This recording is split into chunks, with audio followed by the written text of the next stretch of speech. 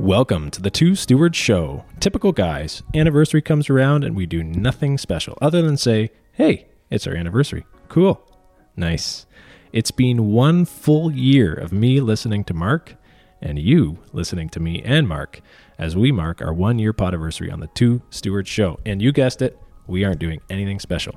However, we set out to explore money, economics, real estate investing, and more from a Christian worldview. And today we continue that conversation and look at inflation, debt, mortgages, taxation. What is our heart position when investing? To what end are we investing? How does this impact our approach to stewardship? If you're looking to form a sound investing strategy that aligns with Christian values, then this episode will give you some food for thought.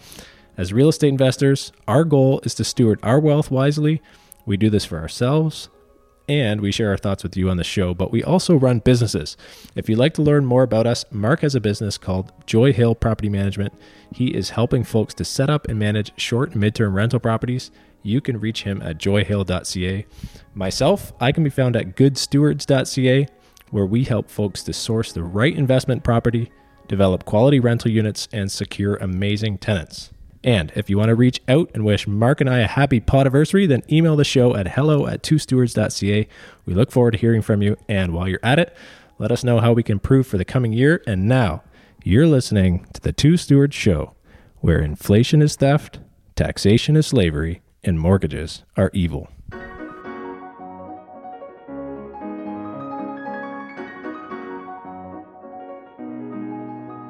Hello, folks. Welcome to the Two Stewards Show. My name's Mark. I'm here with Brent, who's got a freshly poured cup of coffee. Yeah. Would you call this coffee? Just the water went through some, like that pod thing. And yeah. I don't know. Real coffee is probably a bit different. Yes. This is just a generic... Costco. You know, big... I don't know, big industry coffee or whatever you want to call it. It's not a real coffee if you're a coffee snob. Anyways, we're 5 seconds in. We're already off topic. This is the episode that we celebrate 1 year, Mark. Oh, yeah, that's right. Yeah. It's our birthday or anniversary? Podiversary. Yeah, podiversary. All right. And I didn't get you anything. Sorry, Brent. I'll bring some flowers. We're going to get some merch, I think, for all of our listeners. There we go. Yeah. You guys want some merch? Let us know. I want to get some T-shirts, really. Yeah. I think all we can afford is a pen. Oh, okay. A nice pen. A nice pen. Okay. Yeah. I like pens are important. But anyways, yeah, we want to talk a little bit about some of the ethics of real estate investing. So we've been talking about Bitcoin a lot lately. Yeah. But we're still doing real estate, still into that. And there's sort of an intersection here between, at least in my mind. We'll have to explore this intersection a little bit. Between Bitcoin and not necessarily Bitcoin itself. Not intersectionality, right? No, certainly not intersectionality. We're not going down that. You don't got any of that in your head? Down that hole. No, there's not much in my head anyways. Between Bitcoin and real estate? Well, Bitcoin, I don't know, Bitcoin thoughts or Bitcoin... musings? Ethos. Yeah. And real estate. Well, we talked about the Bitcoin culture, right? Yeah, we talked about that. And yeah, some of the pitfalls, but there's another side to it too, right? So we've talked about, so a lot of people will, not a lot, but Christian Bitcoiners specifically, we talked to Pastor Coyne, had him on, he wrote the Bible in Bitcoin. And there is a strong view that inflation is theft, which, you know, that's a pretty good argument, I think. And we've talked about that quite a bit. Because when the money supply is inflated, like the money that you hold is now worth less. So you've worked, you've earned money in exchange for that work, presumably, and now the value of your work is being debased, being devalued because the whole supply of money has increased, therefore reducing your share of that pie. So your question is, as Christians, are we allowed to participate in a system that is based on inflation? Yeah. I mean, yeah, that's it. So one is inflation is theft.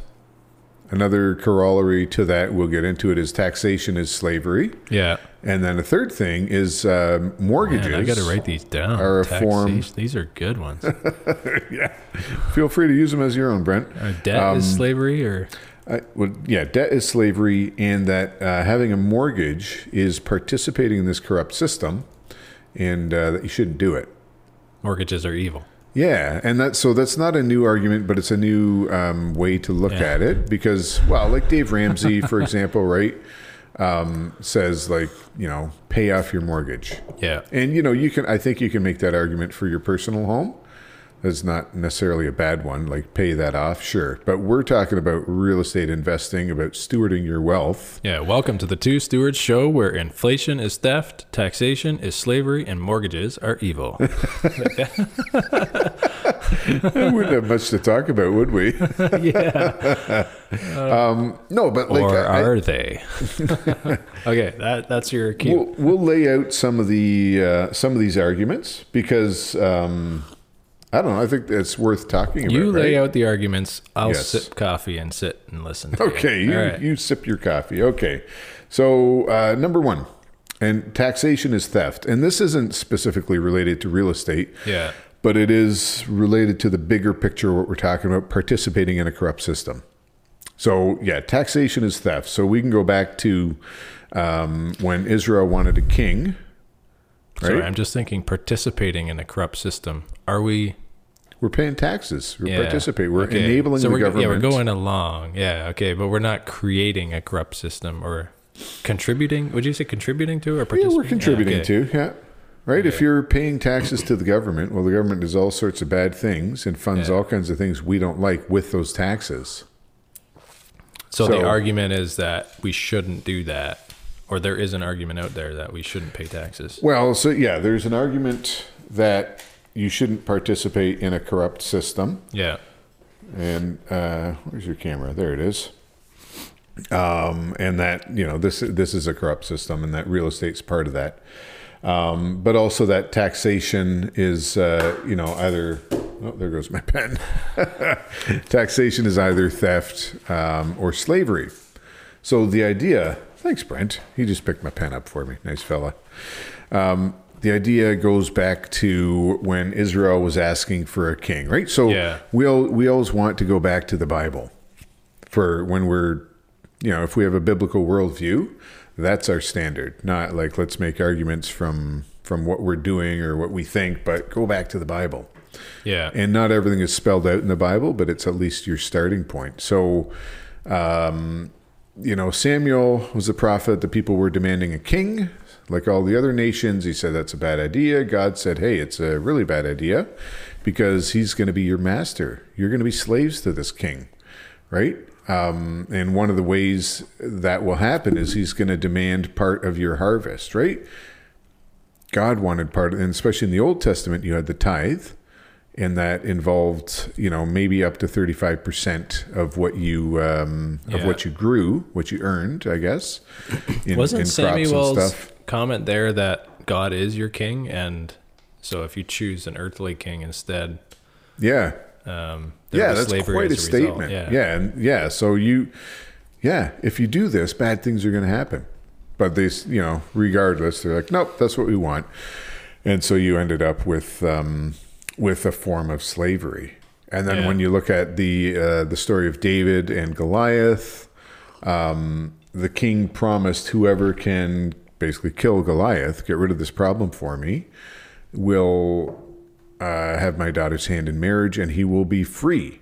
And it's like, what do you mean free? They're Israelites, so weren't they all free? Yeah. But the idea is, no, he'll be free from taxation. If you're a member of the royal family, you don't pay taxes. And so the idea, if you will be free, if this guy's free, well, that means everybody else is not free. That means they're slaves through taxation. And I think that's a decent argument, I think. Yeah. So, the question is, which we won't answer right now, is, well, then should you participate in that system? And what would be your answer? Well, so my short answer is no, but we gotta flesh that out a little bit, right? So that's the Old Testament example. Yeah. New Testament, we also read a lot about taxation and, tax collectors being evil, right? And I don't think that was necessarily because of what they were doing, is how they were doing it. Yeah. Because they would have a tax to collect, but then they would collect extra money from people, right? They would extort them or do whatever because they had the power to do this. So they could say, like, the tax is 30%. Yeah, the government has a monopoly on violence, right? Like they can deploy violence without consequences that the average citizen might have, right? If the average citizen, shows up with a gun, at least in Canada, they're going to jail. Yeah. But yeah, the law enforcement officers can wield force, right? And enforce the law. And so the tax collectors had that part of that monopoly on violence, and they used it to enrich themselves. And, the government didn't really care as long as they got their taxes. And they understood that this was the system. So if you were a tax collector... So that almost is two different things, right? Because you're one hand, we're saying, well, taxation itself is slavery, like in the Old Testament there, where you're talking about the king exacting taxes from people, and then God warned them, hey, if you do that, if you choose this king, he's going to tax you, right? And that's like, you'll be slaves to him. But on the other hand, like in the New Testament, you're talking about, well, taxation was the norm, but the people who collected the taxes were using unjust ways of getting the tax. So the sin there would kind of be the people who are supposed to go out and collect taxes are extorting it, or using their power to enrich themselves. Well, and there's also other... Yeah, does that mean, like, part of the problem themselves are evil, or... Well, so what did Jesus speak out against? Did he speak out against taxes? No, I don't think so. Prove me wrong if you're listening. But he spoke out against the unjust practices of these tax collectors. Yeah. And, said, like, you got to stop doing that, right? And we have an example of a tax collector who said, like Zacchaeus, like, I will give back everything. He didn't say I'm going to give back everything, but anything that, if I've wronged someone, I'll pay them back more than I did, right? If I took too much, if I extorted them, I'll pay that back. So we don't have an injunction, as far as I can tell, of Jesus saying, don't pay taxes. Yeah. Right? He paid the temple tax, right? Yeah. And so that's another, what was the temple tax, right? That was sort of the Israelites being allowed to have taxation as well, other than the strict Roman stuff, but towards like rebuilding the temple, I think. But he paid that. Jesus didn't come to overthrow civil and social institutions, right? He came to overthrow the institutions in our hearts. Yeah, it was heart focused, right? When he said, "Do not, or render unto Caesar what is Caesar's, but render unto God what is God's." And and I think so that's an important verse, right? We talked about that with Pastor Coyne. Yeah. People always forget the second part of that verse, render unto God's what is God's. But that should be our focus here, right? We're cognizant of earthly realities, but our focus is on our heart and how we serve God, not necessarily on making this world a better place. And I guess... kind of want to make it a better place, too. No, we can, but is that our focus? The first focus of our lives, we confess, is to glorify God. Yeah, if you have an eternal perspective, then the things on this earth become... less significant. I would say they're insignificant. Secondary. But they're secondary, right? Yeah. So our relationship with God is primary, and that is enduring and everlasting, right? Yeah. And our relationships here on earth are important because God said, right? Like, love God, but love your neighbor also, right? So they're kind of the two commandments of the law. But love God first. Yeah. And so there's a danger of being like Gnostic or dualistic in this, to say like, well, then we should just have the spiritual realm where we focus and do everything and then right. Just do whatever we can because it doesn't matter, right? And people have gone down this road in history as well. That's not right either, and that's not what we're saying. That's a tough one with stewardship, right? Because as like what we're talking about on this podcast is two stewards. Like what we're trying to do is use what we've been given by God on this earth, in this life, for his glory, and to optimize it or maximize it, or use it to its full potential, right? To bring God more glory, to be a bigger blessing to other people, to help, to serve in his kingdom, right? And to do that, we want to put our resources to work. And how do you do that? I think you mentioned the parable of what was it? The stewards. Yeah. Hey, that's a good one. I've never heard that word before on this podcast. But what were they actually doing when they were deploying all this money that their master gave them, right? Yeah. That's kind of a puzzling question. Yeah, we don't know exactly, but they were putting it to work within the context of their system too, right? Yes. So that's kind of what we're trying to pursue as well. And we're kind of dealing with the ethics of it, but we're trying to find out how can we best use what we've been given in God's service, right? And constantly having that question in your head when you look at this stuff is the kind of the perspective. Anyways, that's what I take. Yeah. So there's a couple related questions that I've determined, right? Not that are universal, but just in my head. Very tangential, or no. But so is taxation theft? Yeah. Yeah. Okay. Fine.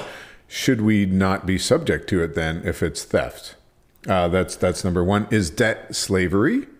Because that's sort of the next thing, right? So Christian Bitcoiners, not all of them, but some of them will say, like, I don't know if I said this already, but you shouldn't have a mortgage. Right. Right. And if you shouldn't personally have a mortgage, well, then you probably shouldn't have a mortgage on investment properties either. Yeah. Because now you're contributing to this system. And we've talked about it, right? That the many of the ills of our system, our society, are caused by monetary debasement or inflation. Yeah. And when I get a mortgage, that contributes to inflation because that's money that didn't exist before. It exists now, and it makes the overall pie bigger, and that makes your slice of the pie smaller. So the money that you've worked for, right, the store of your value. Yeah. Now, I guess usually the pie metaphor goes along the other way. I get. Yeah. No. Okay. That's good. That's what kind of pie? Yeah. I mean, I do like pie. That's the second time this has come up this week. I did a presentation with pie charts earlier. Okay. But okay. A little side note. That really only applies if I have cash. If I have other assets, then that argument doesn't really hold true, right? If I have other properties, you're not devaluing my property. Yeah. Right? Because assets tend to rise in value. But certainly does. You are devaluing the purchasing power of your time, right? That's right. Because everybody goes out to work and earns money. That's true. And then you don't get paid in percentages of assets or houses or companies, right? It's like, well, hey, today, honey, look what I brought home, some shares in whatever company. So, shingles from where's Brent's the food? Yeah. Bring home the bacon. I mean, I would be paid in bacon. Yeah. I would accept that. I would also, but I don't know if the family would appreciate that at a certain point. It's like, we need clothes. Can you get paid in clothes? Here's a shirt made out of bacon. I think that's been done. Meat suit. But, so the reality is that everybody gets paid in money because money best represents the value of our time. So then if your whole system relies on creating debt through mortgages and other debt instruments, and those new debts devalue the money that everyone's being paid in, you're constantly, by creating, or what you're saying too is like by creating a new mortgage, by getting more properties, you're actually devaluing everyone else's savings. Yeah. What the funny thing is, it's going to happen regardless of whether you participate in it or not, right? It will. I don't know if that argument is super strong. No, but it is a reality. Because if everybody just, I don't know, killed everybody else, be like, well, it's going to happen. Someone's going to kill that guy. I might as well. I don't like him. That's not a good moral argument for it. But it is a true thing, right? Yeah. Whereas I don't know if everyone's going to shoot everybody. That's not necessarily. Well, it depends who you listen to. That's an extreme, Mark. Depends which government you listen to. But there is the question of, we're in a system. Can we participate in the system or should we opt out? Because I think those are the two options, really. Either you participate wisely or you completely opt out. If that's what you really believe, if debt is unacceptable, then you shouldn't have a mortgage. You shouldn't have any debt. If taxation is slavery, you shouldn't pay taxes. And those two are kind of related. Maybe not 100%, but I think they are. What would be your perspective on this then? Well, so I want to, have we fleshed out those arguments enough? I think, Well, I don't understand them, so I know. Well, no. So taxation is theft. I think we've made that argument. You keep debt slipping being between slavery. taxation is theft and slavery, but yeah, so taxation is theft. Okay, yeah. Well, it's either theft or it's slavery. Or both. Yeah, okay.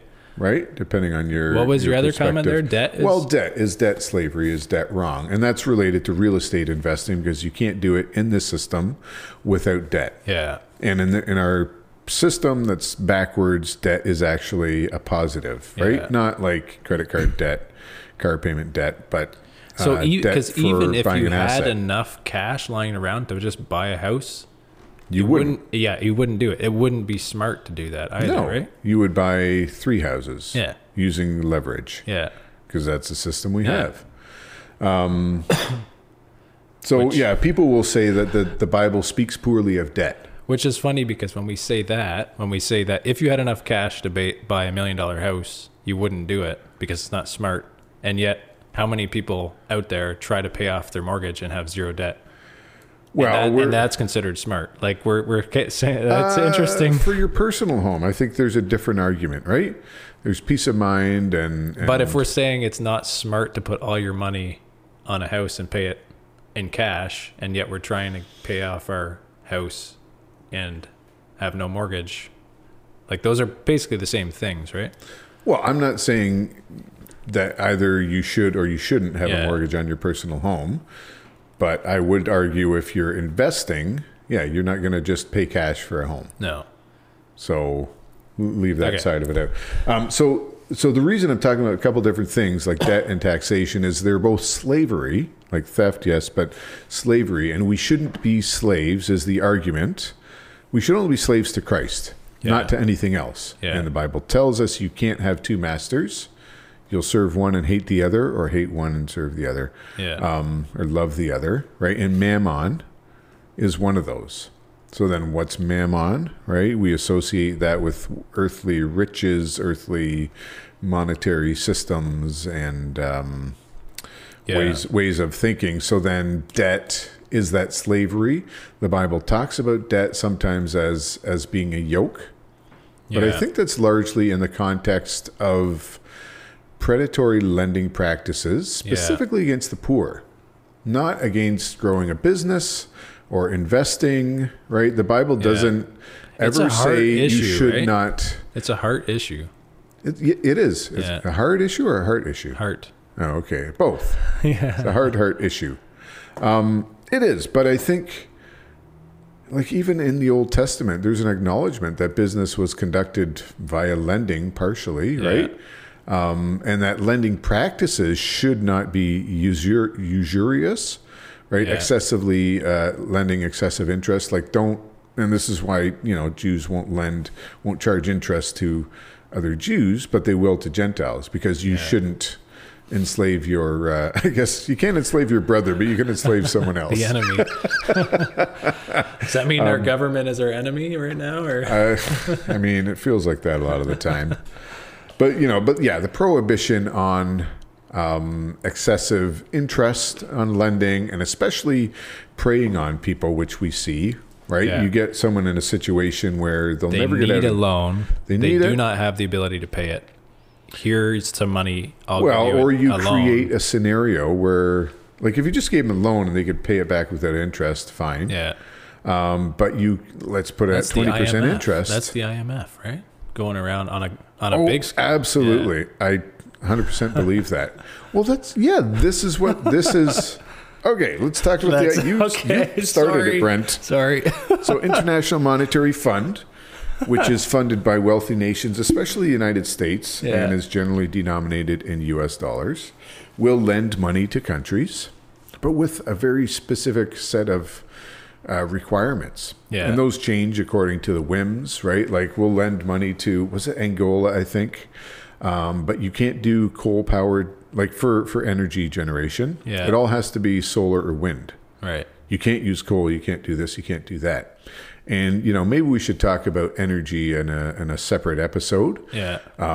but like it's just a ridiculous policy, right? I mean, climate change and notwithstanding, and your arguments on that, like the road to wealth is for people and for nations is through improved access to energy. Yeah. The number one, like nothing else, You're right, is, we're on a tangent, folks. Well, we're on a road trip. Get your bus pass. talk about predatory lending practices. The IMF is a great example, right? Because they're on a big scale.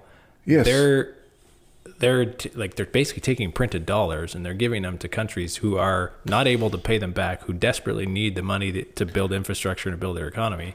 And then they're rolling those loans over every time, giving them new loans and just further indebting them, right? And that's what the Bible condemns. Yeah, but yes.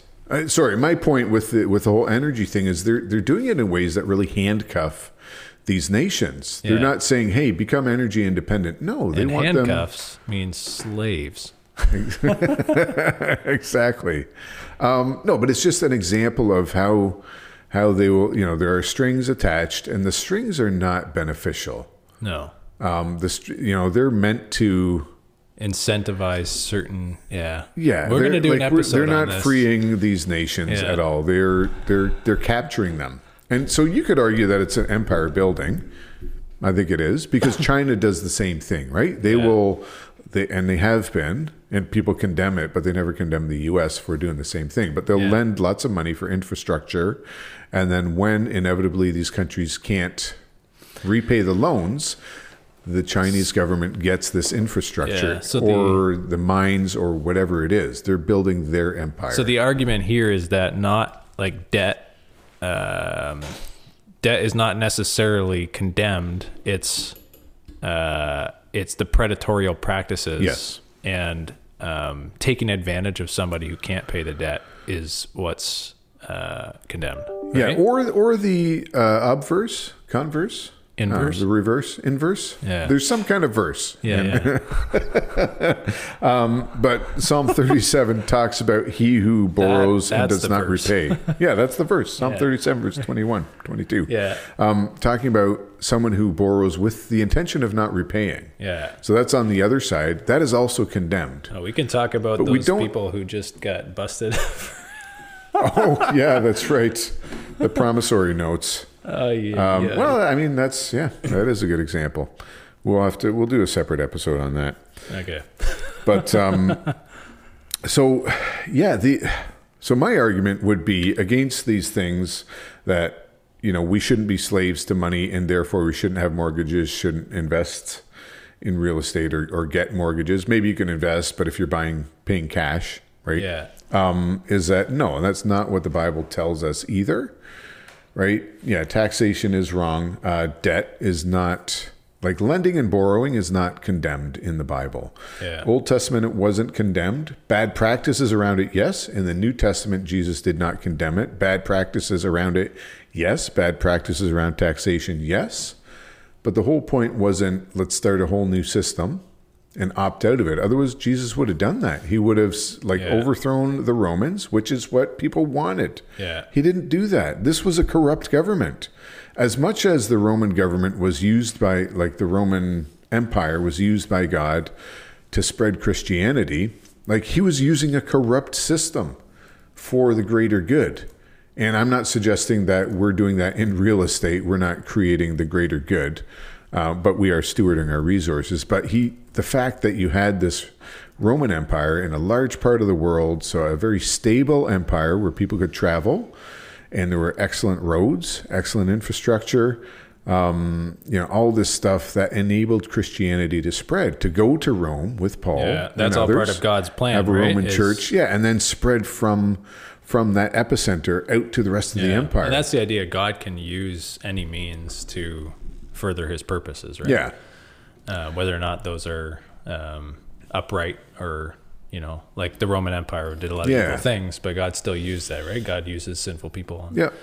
And so I wouldn't advocate for using openly sinful practices to further the kingdom. Yeah, deceit. But I think the idea is you kind of work in the system where you are. We never really see in the Bible a call to overthrow unjust fight against injustice, but not unjust systems. Yeah. It's well, not, the other thing I'm thinking is it's not necessarily so much about the system and whatever, but yeah, we work in the system where we are, but it's more what you do with the benefits of it, right? Yeah. And I'm thinking about Ananias and Sapphira, right?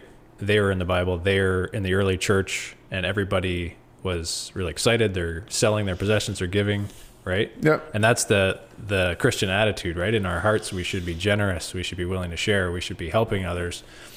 But they had this deceit in their heart, and they sold property as well. Yeah. But then they kept some of the money back. Yeah. And they gave some of it, right? So it's great. They gave some money, but yeah, they lied to say, hey, we gave all of it. Yeah. But it's that purpose in their heart, right? And the fact that, they're doing it out of pride. They want to look better in the eyes of the church, or, right. And they're lying to the Holy Spirit there. And so simple, or kind of a comparison to today too, right? Like we might get a mortgage on an investment property, you might do a deal, and we'll use the system to our advantage. But are we trying to benefit, or are we trying to be able to be a benefit to others, right? And where is our heart at? It's a good call to examine, right? As investors, especially, we're trying to get more out of the system for ourselves. To what end, right? Yeah. To help other people, or is it to feed our own pleasures and our own sinful desires, right? Yeah, and that's what Jesus came to do, is to change our hearts, not to change our social or governmental institutions. Yeah.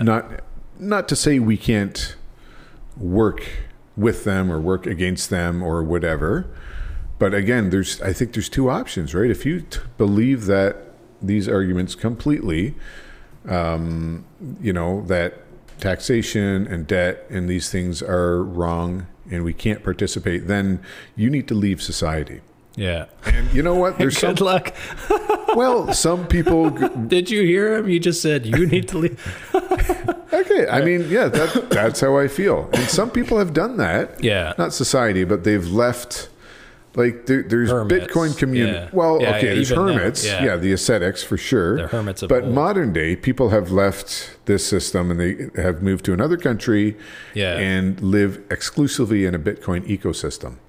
And you know what? If you really believe that, then good for you, right? I think there's the argument about food being sacrificed to idols, right? Can you eat it or can you not? There is not a condemnation of that practice, but the whole point of that episode, or that argument, is, what is in your heart? If you truly believe that you can't eat this food, then you shouldn't, because that's wrong for you. Yeah. And I'm not suggesting that, again, it's just subjective. Whatever you feel is what's right. Yeah. But the whole point is, your heart. Yeah. The truth of the gospel has to inform your heart. That's Galatians too. Escalations? Galatians. Oh, the I book think in the Bible. Escalations. Yeah. Well, because when Paul, it's my favorite book of Paul the Bible. and Peter, right? Escalations 1. Oh, now it's just about arguments that keep getting worse. Well, because Peter was, he had the vision from God, that basically, the sheet comes down with all these animals, and he's like, okay, well, I can't eat these; they're unclean. And God says, no, what I make clean, is clean. So now Peter's called to go preach to the Gentiles, and he can eat unclean foods, which was kind of taboo for the Jews, right? Yeah.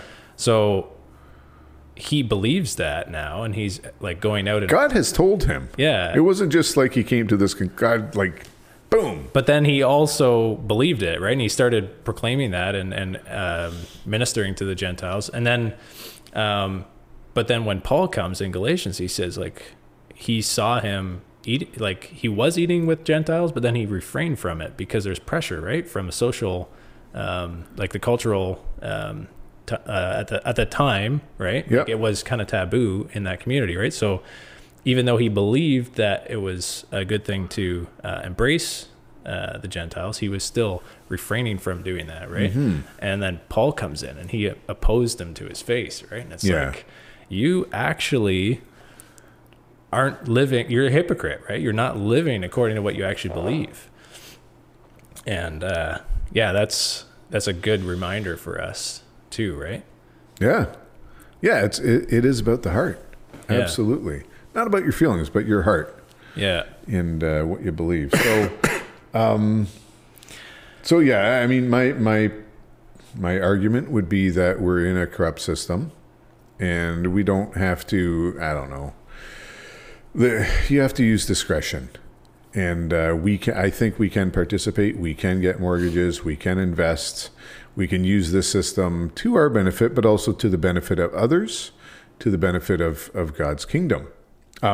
We had a conversation earlier about buying undervalued houses. Yeah. So this is kind of related. If you're in real estate, some of the practices that are, could be condemned or could not be. Yeah. And so talking about whether or not you should participate in the system wisely or opt out. Yeah. Like related to that is this conversation around stealing value, essentially. Yes. Right? Yeah. And I've been thinking about this a lot because you've been trying to steal value? Yeah, just going around. Well, we are always on the lookout for investment opportunities, right? Yeah. And so as a kind of a stewardship mindset is, well, we have this sitting here, let's try and deploy it into the market and invest it, right? So that's a good goal to have. But when you're doing that, you're looking for opportunities. So what's an opportunity, right? How do you define? And one way to look at it is, I want to buy something that's under the market value, right? Because if I can pay less immediately, like right now, the minute I close on that house, it's going to be worth more and I'm going to be making money, right? So you're basically treating real estate as this like short-term gain opportunity, which is like the wrong mindset. And it's also kind of rubs me the wrong way, right? Well, I mean, if you can get a house for a deal, why wouldn't you? Yeah. But seeking to pay... I'm raising my eyebrow at Brent for if you're listening. That's called stealing. Okay. Oh. Yeah. Is it though?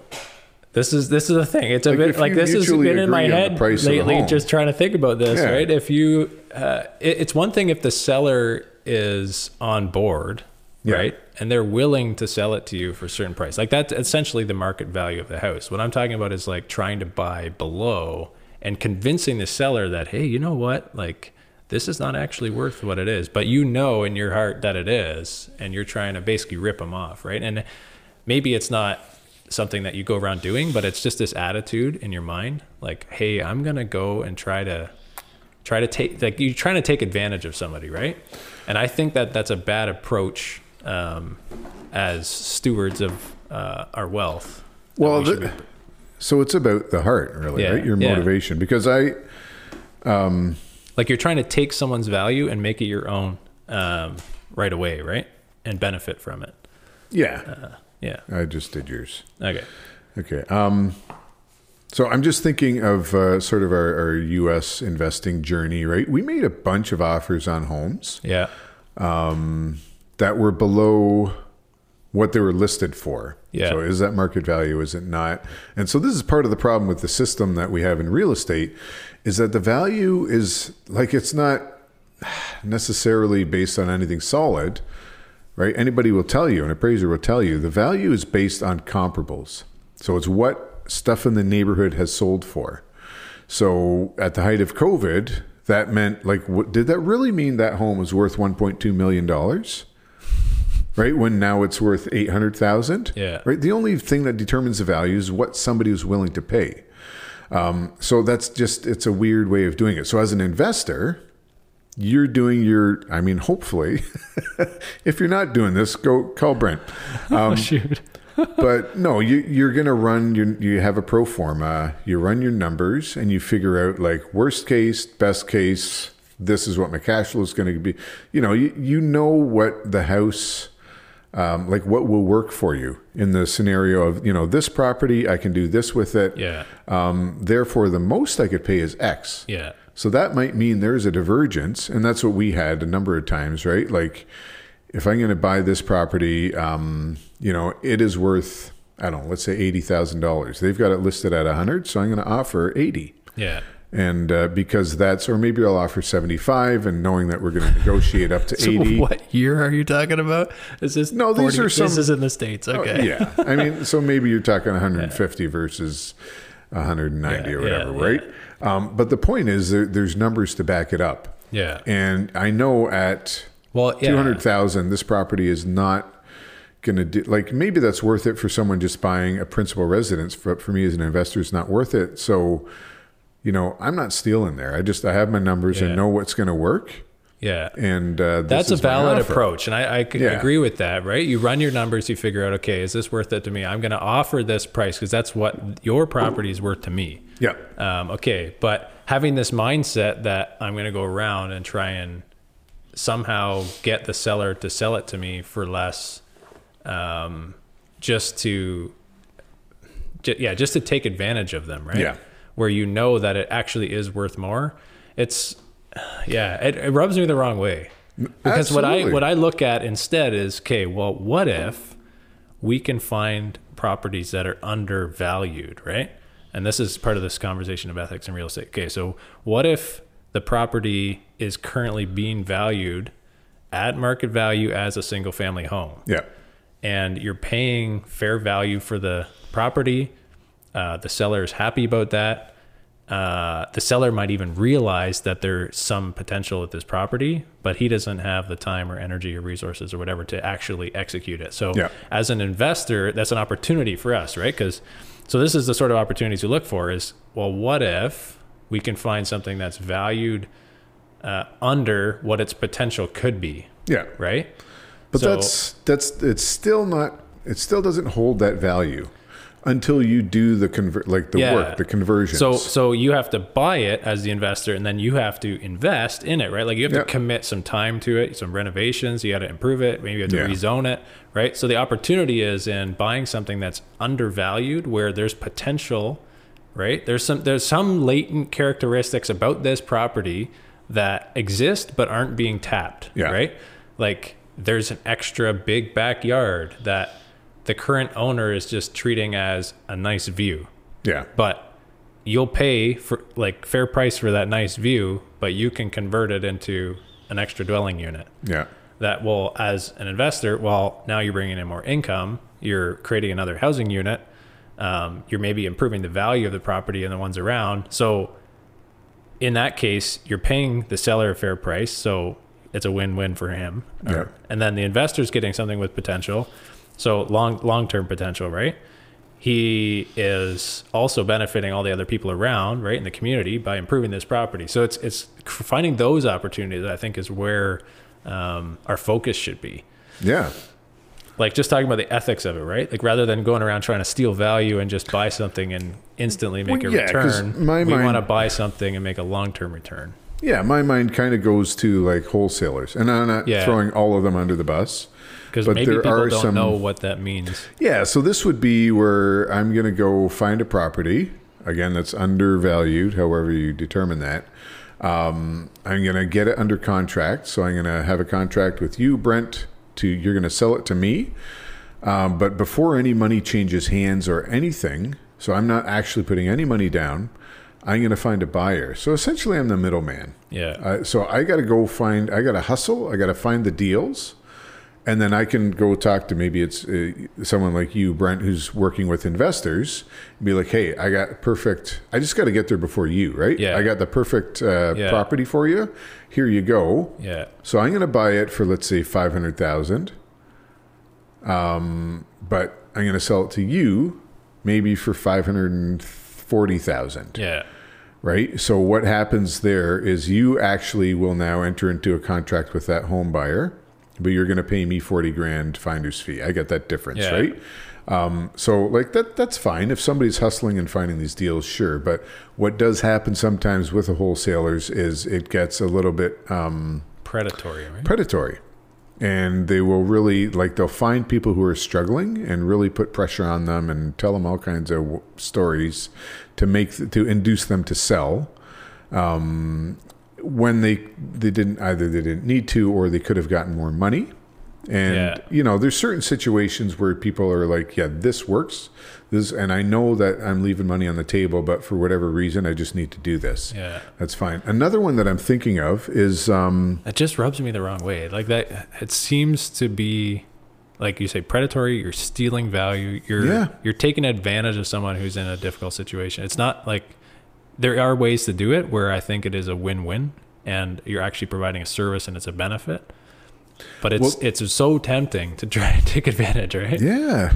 Yeah, I mean, human hearts we find all kinds of ways to do evil. Another one that I've heard of is renovation companies. Yeah. And this has been specifically around like older folks. Yeah. They're like, we can transform your home into... which could be good, right? You're living in this home, you're old, you don't want to move, you've got equity in the home. What we can do is arrange for a refinance, and then we're going to make your home more livable for you, right? Maybe make it like accessible, everything on one level, accessible bathrooms, all that stuff, so you can continue to live there. But knowingly, they will put these people into financial hardships, and they're working with these lenders who eventually own the home because the folks can't keep up with the payments. Yeah.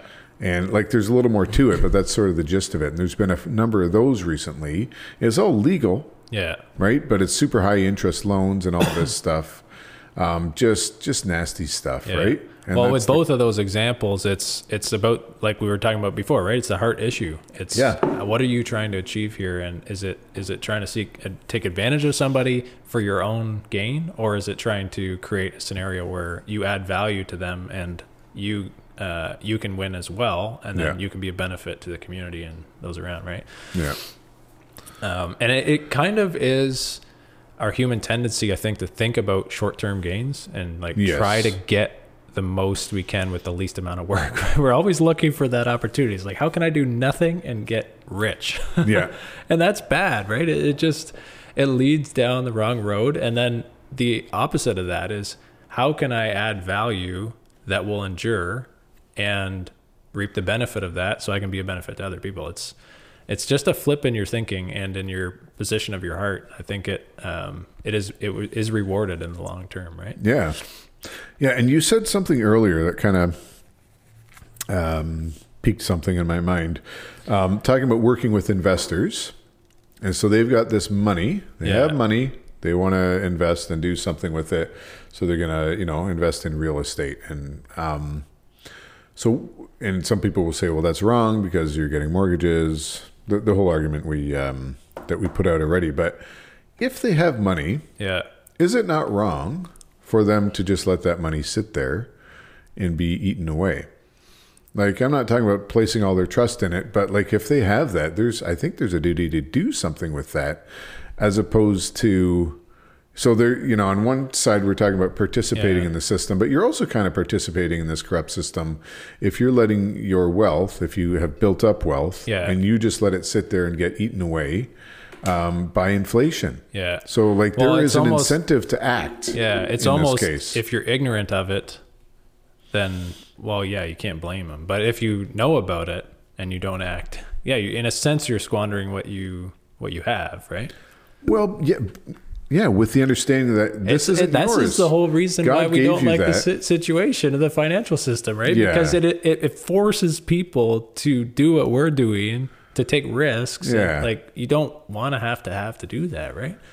Have to do that. Yeah. Yeah. No, but there is an argument there, right? Yeah. That was my comment earlier. What about the flip side? Is that wrong? Yeah. That's also wrong to squander God's good gift. If we confess that what we have is not ours but God's, then we shouldn't squander it either. Yeah. And if we know what's going on, right? Maybe you give it all to the poor. Yeah. Or maybe you invest it and make more so that you can continually give to the poor. Let it devalue and come to nothing. Yeah. Yeah.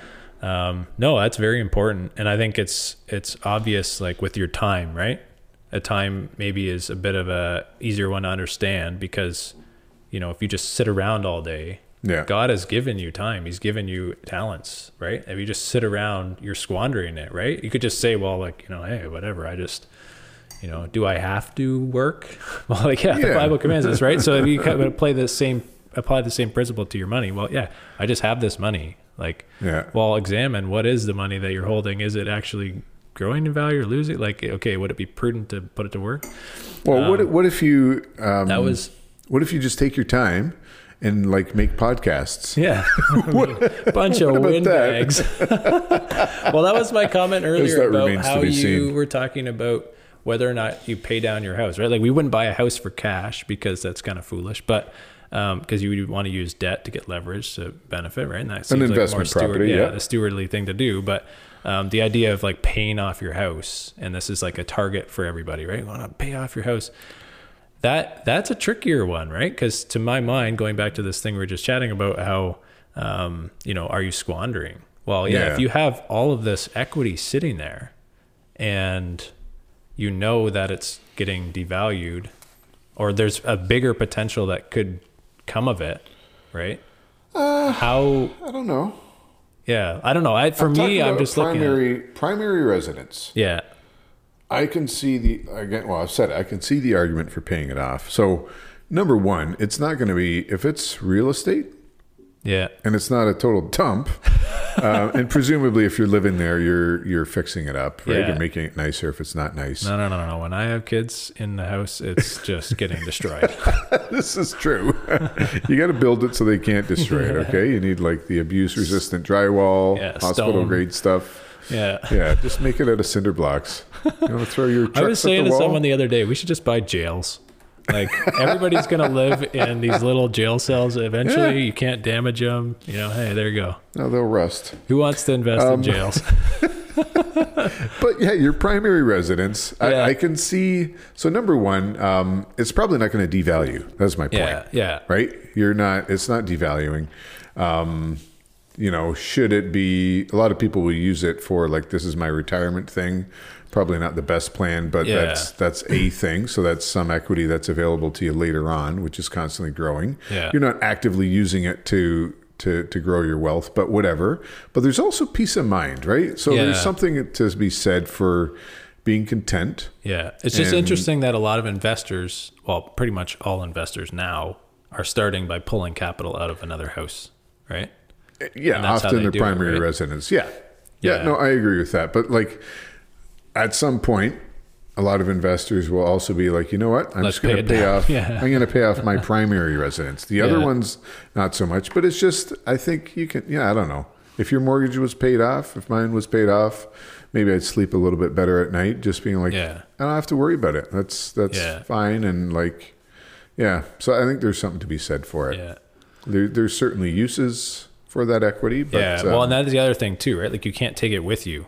So at the end of the day, you're going to have your mortgage paid off, but you're going to eventually not own that house anymore, right? Yeah. And you're going to have to either sell it or divest or something.